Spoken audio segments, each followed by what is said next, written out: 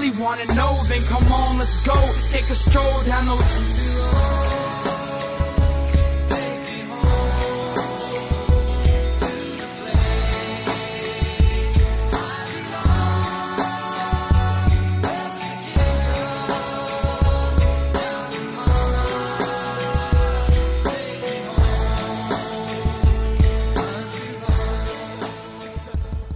What's going on, Mountaineer Nation?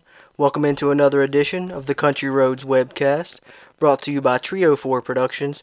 We are the official podcast of Almost Heaven Athletics and AlmostHeavenAthletics.com. Here today to recap the Mountaineers' final regular season game when they take on the Oklahoma Sooners, falling 59-56 to finish the season at 8-3 overall and 6-3 in Big 12 play. Joining me as always as my co-host is Almost Heaven Athletics' own Stephen Vestal. What's going on, Stephen? Not a whole lot, man. How you doing? Doing pretty good. I guess let's talk about this final regular season game, and then let's get into some of these other issues and some of the news that's come out about West Virginia recently, dealing with Jake Spavital and a few other things. But first, let's talk about the game. As I mentioned, West Virginia, of course, fell to Oklahoma. Great game, shootout, just as we projected on the preview show. Opening thoughts about this one? I thought it was a great game. Like you said, I thought that we played well. I thought that, giving said that, I thought our defense could have done better. But, that's to be expected.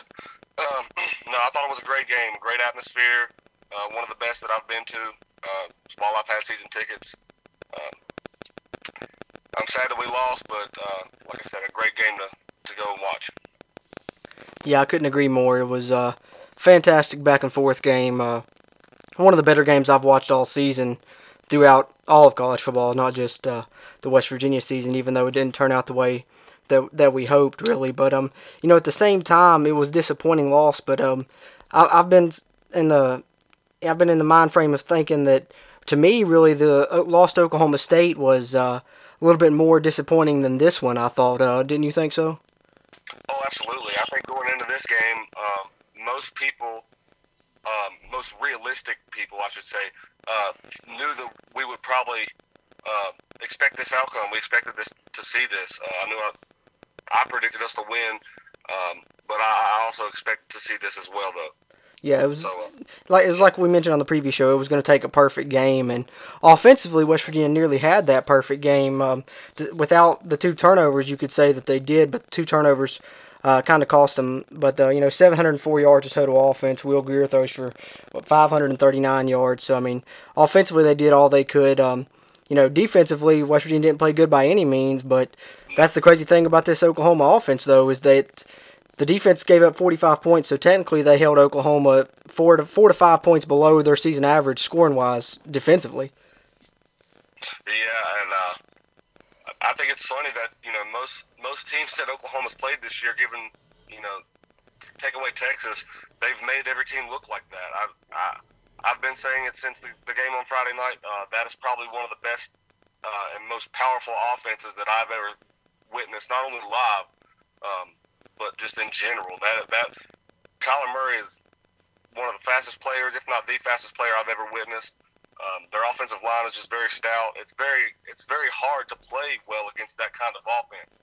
I thought West Virginia's defense played well all season for the most part up until that point. They just made us look like middle school kids. Yeah, I think West Virginia's defense did decent throughout the season. There were some times they excelled, and I think towards the end of the season is when you've seen them struggle, and that's, they played two of the better offenses, but also I think those injuries came into play later in the season when some of the guys that had to play more than expected and couldn't really take any breaks because of injuries had to, kind of wore down towards the end of the season. But, like you said, Kyler Murray is extremely impressive. I thought Hollywood Brown was extremely impressive for Oklahoma. It was just, a back-and-forth battle. You can look at anything in this game, any significant, moment and say, should have done this or should have done that. I've heard people say that West Virginia should have kicked the field goal earlier because they ended up losing by 3. But, if West Virginia ends up scoring a touchdown there, it's a completely different scenario. You can look back and hindsight's 20/20. You can say all kinds of things. But there is 3 calls, 2 calls and 1 non-call I did want to kind of discuss because I feel like they are probably the most memorable plays in the game, And first one was the call on David Sills that took away West Virginia's touchdown early. Called offensive pass interference on what looked to be a pick play. Garrett Jennings had called a touchdown. That play takes the touchdown away. West Virginia ends up going for it on that fourth down, as I mentioned. Doesn't get it. Comes away with no points there. What do you think of that call? Did you agree with that call? Bad call? I mean, what was... I did not agree with that call. I thought it was a ticky-tack foul. I thought we should have had a touchdown. However, I do feel like as gutsy as Dana has been, in fourth down conversions, going for them all season, I think that we should have taken the points in that situation, especially against this type of football team. You do not leave the points on the field against a team like Oklahoma with an offense like theirs. Like I said, I felt like it was a bad call. However, you have to be smart in that situation and then take the points, I think. Yeah, I kind of like to play devil's advocate here because I think that I don't necessarily think it was a bad call per se as much as I think that David Sills did a little too much, to the point where they pretty much had to make that call. You've seen West Virginia run pick plays throughout the season. Oklahoma ran a few pick plays in this game. West Virginia ran a few more later that weren't called. But I think on that one, David Sills just kind of ran right at the guy. I don't know if he tripped or if he was pushed into him, pulled. I've heard a lot of things. But either way, I mean, that guy was so far out of the play, really. I don't feel like David Sills even needed to get in his way. He could have just kind of avoided him, and I think Gary Jennings would have still been wide open for that touchdown. But then, on the other side of that, like you said, taking the points, I agree with that. I'm usually, in the I'm with you when I think that, especially in the first half of games, you should take the points, and second half maybe start looking to go for it. But then again, also when you know what type of offense you're facing, I can't really fault Coach Holgren for deciding to go for that.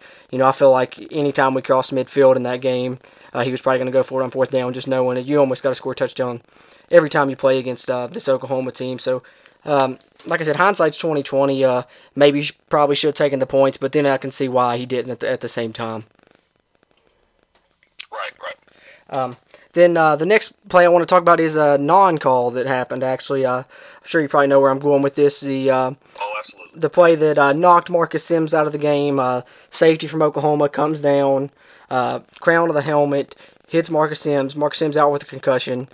Hated to see that, by the way, but hats off to WVU's medical staff for not letting him come back in because he was obviously, you could tell he was groggy and probably was concussed there, so hats off to them not letting him come back in. But having said that, when the game is trying to emphasize targeting and emphasize player safety so much, I don't see how, one, you don't call that a penalty, and two, it should have at least, been reviewed, because to me, that's like the textbook definition of targeting, it looked like to me.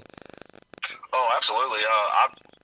I have been outraged by this call since the moment that it happened, or the non-call, I guess you should say, since the moment it happened, because not only did he get hit, and it, like you said, was the textbook definition of targeting and what they've been trying to enforce these past year or two, more so. He laid there for the better part of 5 to 10 minutes on the field while they had time to do this. So I don't understand how you look at it and you take the time like that and you still don't. Not only do you not give a penalty, or not only do you not eject the player, but you don't even give a penalty. And I think that they came out with and they said that, well, the player didn't lunge. Well, it doesn't matter. He didn't have to lunge. The rule, by definition, is that you lead with the crown of your helmet, and he did that. Absolutely. To the most dangerous part of to the helmet, I might add, to the lower part of the jawbone right there where it meets the neck. And then to add to that, I witnessed what looked to be virtually the same type of hit in the LSU and Texas A&M game, and without a hesitation, the referees called a penalty, and they eventually ejected that player from the game. So I don't understand how you have the same type of play. I mean, I guess, you have different refs in different games. You can make that argument. But without the penalty being called alone, you have to make that call in terms of player safety. Because now, the defender for Oklahoma is either thinking one of two things. He's either thinking that it's legal and that he can do it, or he's thinking that he can get away with it and that he can still do it. So either way, you're ending up with a bad situation, and that player is probably going to injure someone further and more serious down the line somewhere. Yeah, I agree with you. It was a bad non-call. I can understand sometimes, if it's helmet to helmet and the runner's kind of going to the ground or lower, and the guy has to go lower to tackle him. Their helmets collide. That's one thing. But this Marcus Sims was standing straight up. This guy was coming straight up, and maybe didn't launch. But either way, like you said, it's crown the helmet to the head. And I think the big issue to me is the consistency or lack thereof when it comes to these targeting calls. You've seen some that debatably aren't targeting. They're thrown out of the game. This one clearly targeting, not even a penalty, not even reviewed. So something's got to give there as far as the consistency with the referees making these calls. Yeah, I'm right there with you. I think that I think the first year you could give them some leeway on what was a targeting penalty and what wasn't a targeting penalty. But now that we're in year 2, almost to year 3 of this rule, if you're a ref at that level, you have to know the rules and what the right call is to make. And that one right there is, in my opinion, too blatant to miss. I don't see how those referees weren't reprimanded by that. I've said that a couple times this year, so I don't think I sound like a broken record saying it over and over and over again. But I just the refs are to a point now to where they're missing the blatantest calls you can find. And now it's to the point to where it's causing injury, and I think that at some point you've got to do something about it. Yeah, absolutely. I agree 100%. Continuing to talk about, there's 3 big calls in this game. Let's talk about the third one that, in my opinion, arguably was the most impactful and the biggest call, most debated and most controversial possibly, and definitely the one that had the biggest impact on the game. But that was the call on T.J. Simmons, the excessive blocking out of bounds, I believe is what they called it, or something to that extent. But Kennan M. McCoy breaks off a big run, 75 yards, I believe it was, down inside the 5-yard line. So West Virginia's going to be set up first and goal. Moments after, you see the refs throw a flag. T.J. Simmons called for a penalty for blocking a guy out of bounds, which, I mean, I'm on the fence about it in some ways, but then again, it goes back to consistency for me because, after the TCU game, there was a viral video of T.J. Simmons doing something very similar against TCU, blocking a guy all the way through the end zone, up against the wall near the student section. Referee comes, separates them, but no flag thrown there. And to me, it's kind of an issue of you're always taught to play till the whistle, finish your block through the whistle, just don't hit nobody after the whistle. So I don't know, because it puts the player in a bad spot. I think, he didn't start blocking him out of bounds. If he'd start blocking him out of bounds, that's one thing, but he started blocking him in bounds, blocked till the whistle, didn't hit him after the whistle, and I think, what's the guy to do? Is he supposed to just stop blocking the guy once he's out of bounds and give him a chance to go run down the play from behind and make the tackle? I don't know what they expect there, and I don't necessarily agree with the call, but it looks excessive. I think it's because he took him to the ground, I believe, maybe, but I don't know. In my perspective, the way I look at it, when you've got a game of that importance, you can't make a call that's that impactful that late in the game. That's a precedent you need to set early on if you're going to call the game that tight on things like that. But I just don't see how you take off that in a game that meaningful and make a call like that one. No, I'm right there with you. I think that if he, like you said, if he's driving him out of bounds, if he makes contact inbounds and drives him out of bounds, that's not a penalty. I don't think that there's no way in the world that should be a penalty unless he has him up against the wall and just holding him against the wall. I mean, I guess that could be egregious, but he's finishing the play out as he was taught. And a week ago we were criticizing these receivers about not being aggressive enough. So now they're being aggressive, and we're criticizing for being too aggressive. So I don't realize, or I don't see how they could make a case for that. Like you said, it happened in the TCU game, and they just let it go. And then it happens in this game, and it seems like, at the moment West Virginia's getting all the momentum to go up ahead, they jerk it right out from under us. And that's not to say that I'm blaming all of it on the refs, because I will say that West Virginia had plenty of opportunities to win this football game on their own. Absolutely. I think it's like you said, when I want to talk about this to harp on the refs and blame the refs for the loss or anything like that, I feel like they're points of discussion, points of contention that have gotten a lot of her conversation been a lot talked about them, and so just wanted to kind of get our points on them and have a little discussion about them ourselves. But like you said, West Virginia still had plenty of opportunities to win this game. There at the end, if the defense gets that stop on fourth down, West Virginia gets the ball back down by 3 with 2 minutes to go and got a great chance to win the game. But yeah, I definitely felt like that Simmons play was most impactful, just because the fact that 2 plays later you get the strip sack on Will Grier, and Oklahoma returns it for a touchdown, kind of swung momentum and changed the game. And but like you said, there was plenty of opportunities in this one for West Virginia to get the win, even following that. So having said that, what do you think stuck out the most to you as not necessarily the main reason for the loss, maybe, but just what to you could have been made the most difference in this game and maybe made it a West Virginia lead late rather than an Oklahoma lead late or something along those lines? That's a tough one. There's a lot you could look at in a game that's back and forth like this. Absolutely, I've been saying that one, you could have set someone up to spy Kyler Murray all night, but in the same token, most of his runs weren't designed runs; they were scrambles. So you're not really expecting it on that. That's what makes him so dynamic. That's one of the main things I could point to, but I don't think that you're going to be able to do anything against an offensive line like they had. So more so, I think that our offense, and specifically talking about Will Grier, should protect the ball a little bit better. I think that throughout the season, we've seen him do that a couple times. I think that as good as he's been, I'm not trying to harp on him at all. I think that he's a great quarterback. I've loved him the whole time he's been at West Virginia. But I think that as one of his downfalls is protecting the ball and panicking a little bit when it gets under pressure. So I think that if he could have dealt with the pressure a little bit better, that maybe could have helped us win the football game more easily. Because like you pointed out earlier, we got those 2 strip sacks and return for touchdowns. You eliminate those, we win the football game. So yeah, absolutely. That's the biggest one. I think so too. Like you said, not trying to harp on Will Grier because played arguably his best game as a Mountaineer in this one. Career high in yardage and whatnot. I've heard a lot of people try and place the blame on him for those 2 turnovers, which they were costly, yes, but also, like I said, there's so many things in this game you can look at. And the first one, I don't really fault him so much for it. Basically, as soon as he got that ball, I believe the outside linebacker or safety, whichever it was, had beaten Colton McKivitz. Will Grier just had to eat that, and guy gets lucky, punches the ball out. And I think that it was extremely lucky that Oklahoma ran both of those back, because you usually don't see, you're lucky to see 1 fumble return for a touchdown in a game, much less 2. That's extremely rare. So not to harp on Grier, but yes, the turnovers hurt. But there's also a fine line there because, on the second turnover, he was fighting to throw the ball away. And, if you remember back against Iowa State, the big knock was that he was just taking these sacks, not trying to throw the ball away.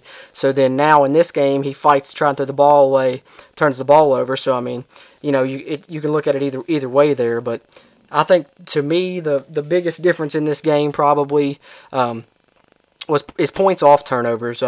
Both teams had 2 turnovers. West Virginia only converted 1 into a touchdown. Oklahoma ran both those fumbles back for a touchdown, so that's a 14-7 advantage on points off turnovers. And in a 3-point game, to me, that makes a big difference. Not necessarily the turnovers, but what you do after the turnovers. So I think that's what kind of stuck out to me the most in this one. Yeah, I'm right there with you. I think the turnovers played probably the biggest, or the points off turnovers played the biggest difference. Absolutely. So, still didn't turn out the way that we liked, but at least West Virginia was in the game against Oklahoma this year, was right there fighting tooth and nail, and they never quit. There was times I thought, they got down by a couple touchdowns. I thought, man, here we go again. They're going to blow us out, but kept fighting back, and I think that speaks a lot to these senior class and the leaders of this team and how bad they wanted it, and I think they definitely left it all out on the field. No, I definitely agree. I think that when we got down by 14 points, I thought the same exact thing. I thought, here we go, they're going to run us, and we didn't show any let up. We just showed determination and heart, and we kept fighting to win the football game. And I'm pretty sure we were up just right up until that final scoop and score right at the end, and that was, I think, the dagger that put it in there. Yeah, absolutely. So, having said that, let's wrap up this one with players of the game. Offense, player of the game, who you got? I got to go Willie G, man. 539 yards. That's saying something right there, brother. 4 touchdowns. He's done that quite a few times this year. We get to see him one more time in the West Virginia uniform. It's going to be probably an even sadder day than this one, even if we do win the football game, just because he's got to play last game. Yeah, I got to go with Willie G. Absolutely. His last game, like so many throughout his career, was a classic performance by him. Of course, I want to go Willie G as well, but just to divvy it up and not pick the same, I'm going to go ahead and go Gary Jennings. 7 catches, 225 yards, 2 touchdowns, and was more impressive to me when I heard that he didn't practice all week and really couldn't cut side to side on his routes. That's why he didn't play as much as usual either, and most of his plays were vertical routes for that reason, and he still was able to beat the defense multiple times, and so really impressive game for him in his final game as well. But really all the seniors, Seals, Wesco, Jennings, Greer, all those guys. Hated to see Kajust get hurt, but great performance by all those guys, and I'll give Jennings my player of the game as you give Greer yours offensively. Defensively, who you want to give your player of the game to this week? I think defensively, the only player that did show up was David Long. Like I said before, I sound like a broken record picking him every week, but I feel like you got to give credit where it's due, man. And he's just played like a dog ever since he's been on the field of West Virginia. And so until he has a bad game, I've got to go with David Long. Yep. I'm right there with you. I was going to pick David Long as well, but I like to keep it fresh, so I'll go Kenny Robinson. I'll go Kenny Robinson for that interception on the Oklahoma's first drive of the second half. Kind of gave West Virginia some momentum. I feel like kind of kept them in the game going forward, brought them back in it, and then let the second half play out as a good back and forth. Yeah, heck of an interception. So, having said that, I guess that will wrap up our recap of Oklahoma. West Virginia game 11 of the 2018 West Virginia football season, final regular season game. Mountaineers finish at 8-3, 6-3 in the Big 12. Having said that, let's talk some news that came out this week.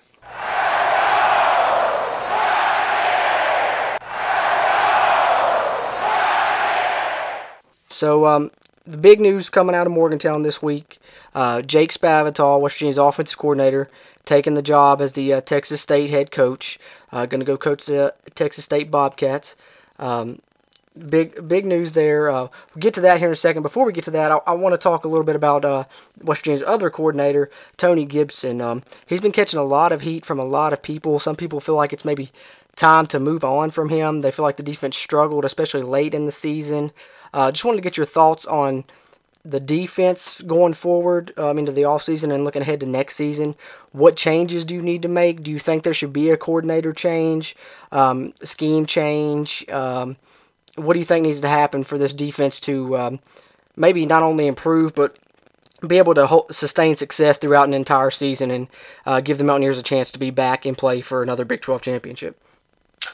I don't think that we need to move on from Gibby. I think Gibby's a great defensive coordinator. I think that he's done really well given what he's had at his time at West Virginia.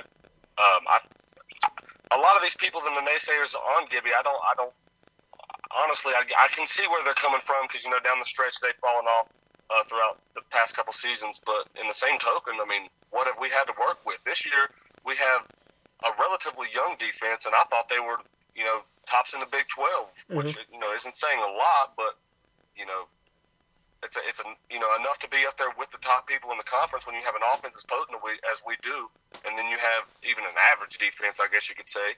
I think just if you give Gibby the type of recruits to give him a little bit of depth, to where you don't have so many injuries down the stretch of the season, then we won't be so bad down the stretch of the season. That's, I think, that our biggest downfall. We get to that point of the season, into the meat of it, we start playing these bigger teams in the conference, and then you start to see players get hurt. And so you start to see these younger players come in to fill in for other younger players, and it doesn't bode well for West Virginia a lot of the time. So I think more so than the coordinator, I think that the recruiting on the defensive side of the ball just needs to be a little bit better in terms of depth, because we have the playmakers. We've got to get more. And I think next year we've got a lot of players coming back. Like I said, we had a relatively young defense this year. We get most of them back. We get a transfer from Alabama, we get a transfer linebacker from Alabama next year. Personally, I really do like Gibby. I think you should give him maybe another season or two before we decide to move on from him. Absolutely. That's I agree with you 100%. I think that, there's a lot of talk about the scheme as well, and I think the 3-3-5 is a good fit for West Virginia, and it's definitely a good fit in the Big 12 because looking at it, even if you run, say, a 3-4, you face these passing offenses in the Big 12, they're going to pass a lot. You're going to have to go into a dime or nickel package and bring an extra defensive back onto the field anyway and take out one of those linebackers. So you're essentially playing the same style defense either way you spin it, really. And I think that the thing about Gibson is, like you said, I think he's got he's a good defensive mind, but the 3-3-5 is built around linebacker play, strong linebacker play, and of course defensive backs. But when you got a linebacker position that's thin, like the one West Virginia had going into the season, we knew that the position was thin. And then in the season, West Virginia suffered even more injuries than they had throughout the offseason. I mean, against Oklahoma, you had one of your linebackers playing, David Long. Other than that, everyone else that played linebacker in that game wasn't even on the depth chart to begin the season. You lose 6 of your top 7 linebackers, and a defense is built around the linebacker position, essentially. You're going to struggle. And, that's why you see West Virginia struggles come late. A lot of those guys that had to play more than expected and play out of position, like Giovanni Stewart and Zach Sandwich, guys that weren't really expected to contribute as much, were starters at the linebacker position late in the season. And they have had to play, Dylan Tonkery has been out since after the Iowa State game. Shea Campbell's been out the past couple games. Of course, you already had the injuries to Ferns and Qualls. You lost Charlie Benton. You lost Adam Hensley. The list goes on. So I think that looking ahead to next season, this defense can be just as good as it was early on in the season, if not better, when it gets some of those linebackers back. You get a guy like Vandarius Cowan, the Alabama transfer, in there at linebacker. And, if David Long stays, the sky's the limit for this defense, really. So I definitely think you should give Gibby another year before you pass judgment on him. If he struggles again next year with a relatively healthy defense, then maybe we can talk. But I think that this unit looks to be just as good, if not improved, next season and be able to sustain that success throughout the entire season. So I'm still in Tony Gibson's corner for the time being, for sure, right there with you. Yeah, man. And how about those players that played out of position most of the year, like Giovanni Stewart and Zach Sandwich? I think they played exceptionally well for being, like you said, out of position and young. Both of them, I think. Giovanni Stewart's only a sophomore, right? Yeah, I believe so. Sophomore or junior, one of the two. He's not upperclassman yet. That's the thing of it. He's right. And he's extremely undersized for a linebacker, and he performed well throughout the season. He was stepped in there from the second game on and was the starter at linebacker at 5'8", 190 pounds. Yeah, and played exceptionally well. And then Zach Sandwich came in there, and I felt like he was one of the only players other than David Long that was not afraid to come up and smack somebody in their mouth. He just played like a dog all season long when he did get in there. And I think when you see those types of players get in there on that scheme next year, it's going to be scary for offenses in the Big 12 if we can continue that, or if we can continue that type of level of play and get some experience under those guys' belt. Exactly, and it, like you said, it may bode well for the future, getting those guys experience and reps, and now, whether they move on to backup roles or wherever, you can trust those guys to come in and play when guys need rest or if guys go down, and you're going to be a lot deeper next year and a lot more experienced because of it. So I think that the future is bright for this defense if people can just hold their breath for a little bit, grin and bear it, and just let it come, because Tony Gibson's going to turn it around when he has a healthy defense. I think next year we'll see the fruits of that labor. So continuing to talk about coordinators, let's talk about the big news. Mentioned it briefly earlier. Jake Spavital takes the head coaching job at Texas State, leaving the offensive coordinator job at West Virginia open. Regardless of your opinions on Spavital, I know there's a lot of mixed reviews about him throughout the fan base. We've had our questions about him on the show here previously as well. Not overall, but situationally and in-game adjustments more so than anything has been our main concern. But having said that, you got to give your hats off to a guy to advance his career and take a head coaching job. That's good no matter what school it's at. You got to start somewhere, and it's good to see a guy improve his career and take on a head coaching job. But having said that, do you think he stays and calls plays for the bowl game? Do you think he's gone? Dana takes over play calls for the bowl game. Looking ahead just at the bowl game right now, what do you think is going to happen, and what's your thoughts on the move by Coach Spav? I think that he will stay, coach the bowl game, just with his personal relationship with Dana. I think that he's going to want to stay, coach the team. I think that his relationship with the offense that he's built is going to be pretty strong. I don't think that anybody's going to be mad at him for taking this step in his career. I think everyone's pretty happy for him. So I fully expect him to coach in the bowl game. If he doesn't, I'll be surprised. Yeah, man. Like you said, regardless of personal opinion, you got to give your hats off to the guy. He's probably gonna, if he can learn to, like I've said before, make adjustments a little bit better. He's gonna be a pretty good head ball coach, I feel like. Yeah, I think he's got a bright future overall, probably. But I'm with you. I'd be surprised if he didn't stay and call plays one more time. Like you said, a close relationship with Dana Holgorsen, also a close relationship with Will Grier. So I'd like to see him stay and finish it out, call plays for us in the bowl game one more time. But we'll see. If not, we could see Dana throw on that black shirt and call plays one more time in the bowl game. And having said that, that's also a possibility moving forward, and that's kind of what I want to talk about now, is looking ahead to who West Virginia replaces Coach Spavital with. There's a lot of names floating around out there. Cliff Kingsbury, of course, was the first one off, but I think that's a long shot, and I've also hearing that he's in talks to take the USC offensive coordinator job, so that may be where he ends up. So we'll exclude him from this conversation right now. And you got other guys like Lonnie Galloway, who formerly used to be at West Virginia, recently has been the co-offensive coordinator at Louisville. Juwan Sider, formerly at West Virginia for 2 different stints, was the running backs coach at Florida, now is the running backs coach at Penn State.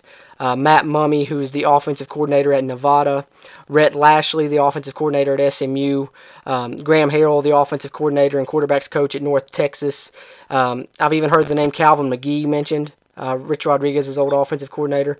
I don't know how that would fit in really, but heard that mentioned as well. And so there's a lot of potential guys there. You've even heard Clint Trickett's name be floated. Coaching at Florida Atlantic University right now, coaching tight ends, but you've heard his name be mentioned as well. So going over some of those names, who would you like to have? Who do you think West Virginia ends up with? Do you think that they hire a guy that's going to come in and call the plays like Spavital again? Maybe a Graham Harrell or Rhett Lashley or Matt Mumme, somebody like that, they'll come in and call the plays again? Or do you think they'll go another route and hire Juwan Sider or Lonnie Galloway for recruiting purposes and have Dana go back to calling the plays, or Clint Trickett to just coach quarterbacks and have Dana go back to calling the plays? Who do you want, and what do you think's most likely to happen there? In terms of most likely, I'm not too sure. In terms of what I want, I would like to, I think that I'm right there with you on this. I would like to see Graham Harrell come to West Virginia. I think the numbers that he's put up at North Texas and the offensive mind that he has, I think that he'd be really, really good coach to try to coach in the Big 12, try to put those kind of numbers against those types of teams. But someone like Lonnie Galloway, I love the way he recruits. I think that he's a hell of a recruiter. I would love for Dana to go back to calling plays. I know that I've mentioned that before, but I don't necessarily want someone that I guess has not been.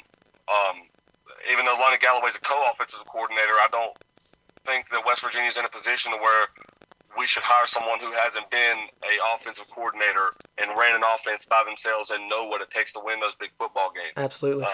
And Lonnie Galloway, he's at Louisville, and they didn't really have that impressive of a season this year, especially compared to what they had last year when they had Lamar Jackson and that type of offense. Right.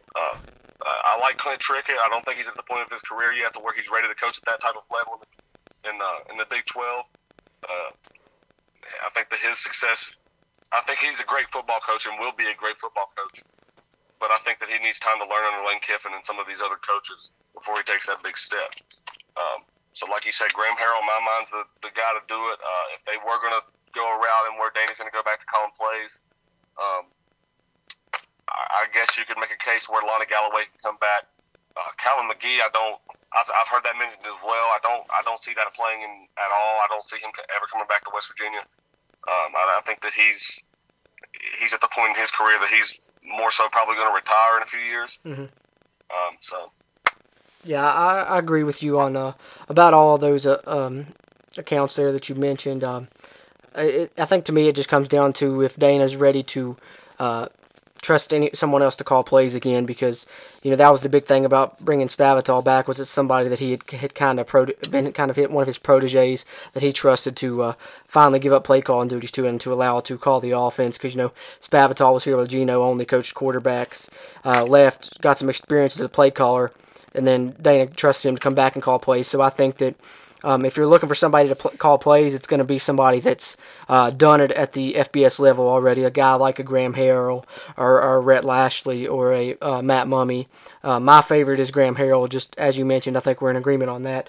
But then I think that if you see a guy come in like a Lonnie Galloway or a Jawan Sider or somebody like that, I think it's purely for a recruiting advantage, and they may be offensive coordinator in name only, but I don't see them calling plays. I don't see Dana turning over the play calling to someone that's not called plays and ran an offense in college with success on his own.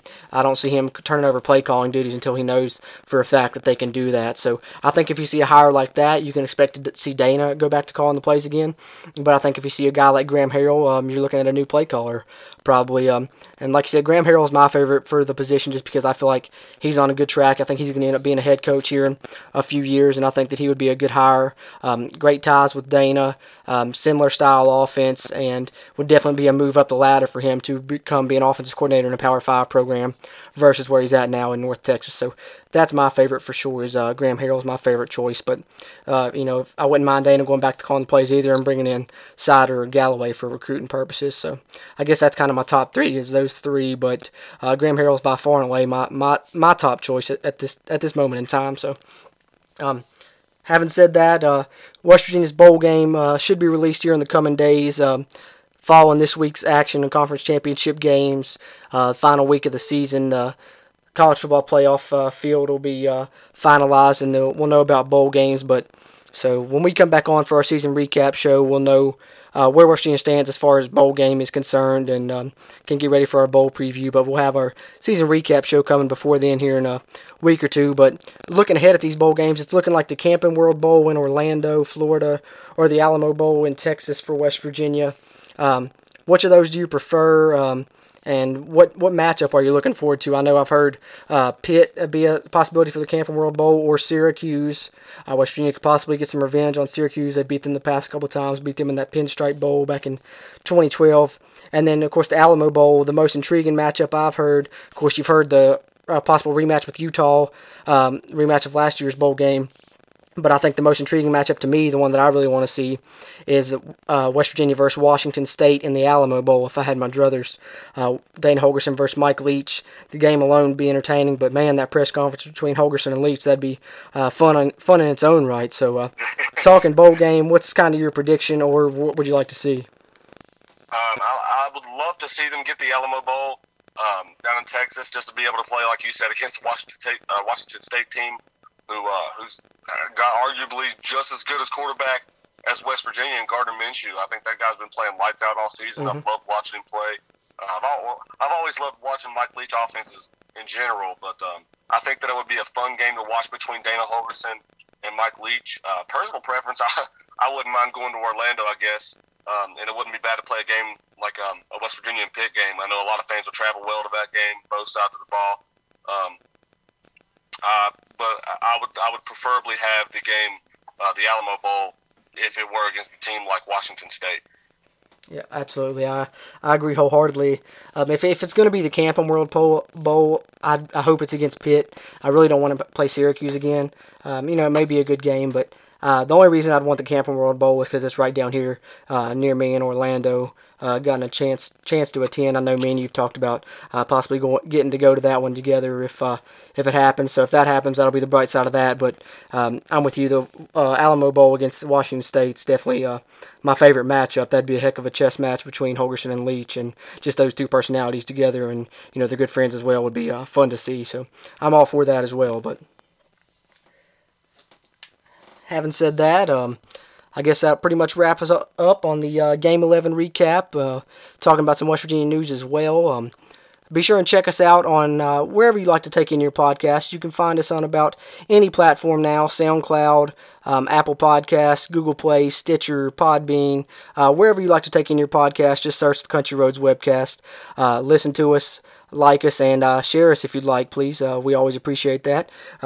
Stephen, thanks for coming on again, as always, man. I always enjoy getting to do these with you, and looking forward to the season recap show here in the coming weeks, as well as bowl preview and bowl recap and some off-season talk after that. But appreciate it, brother. Oh, man, thanks for having me on, man. It's always a blast.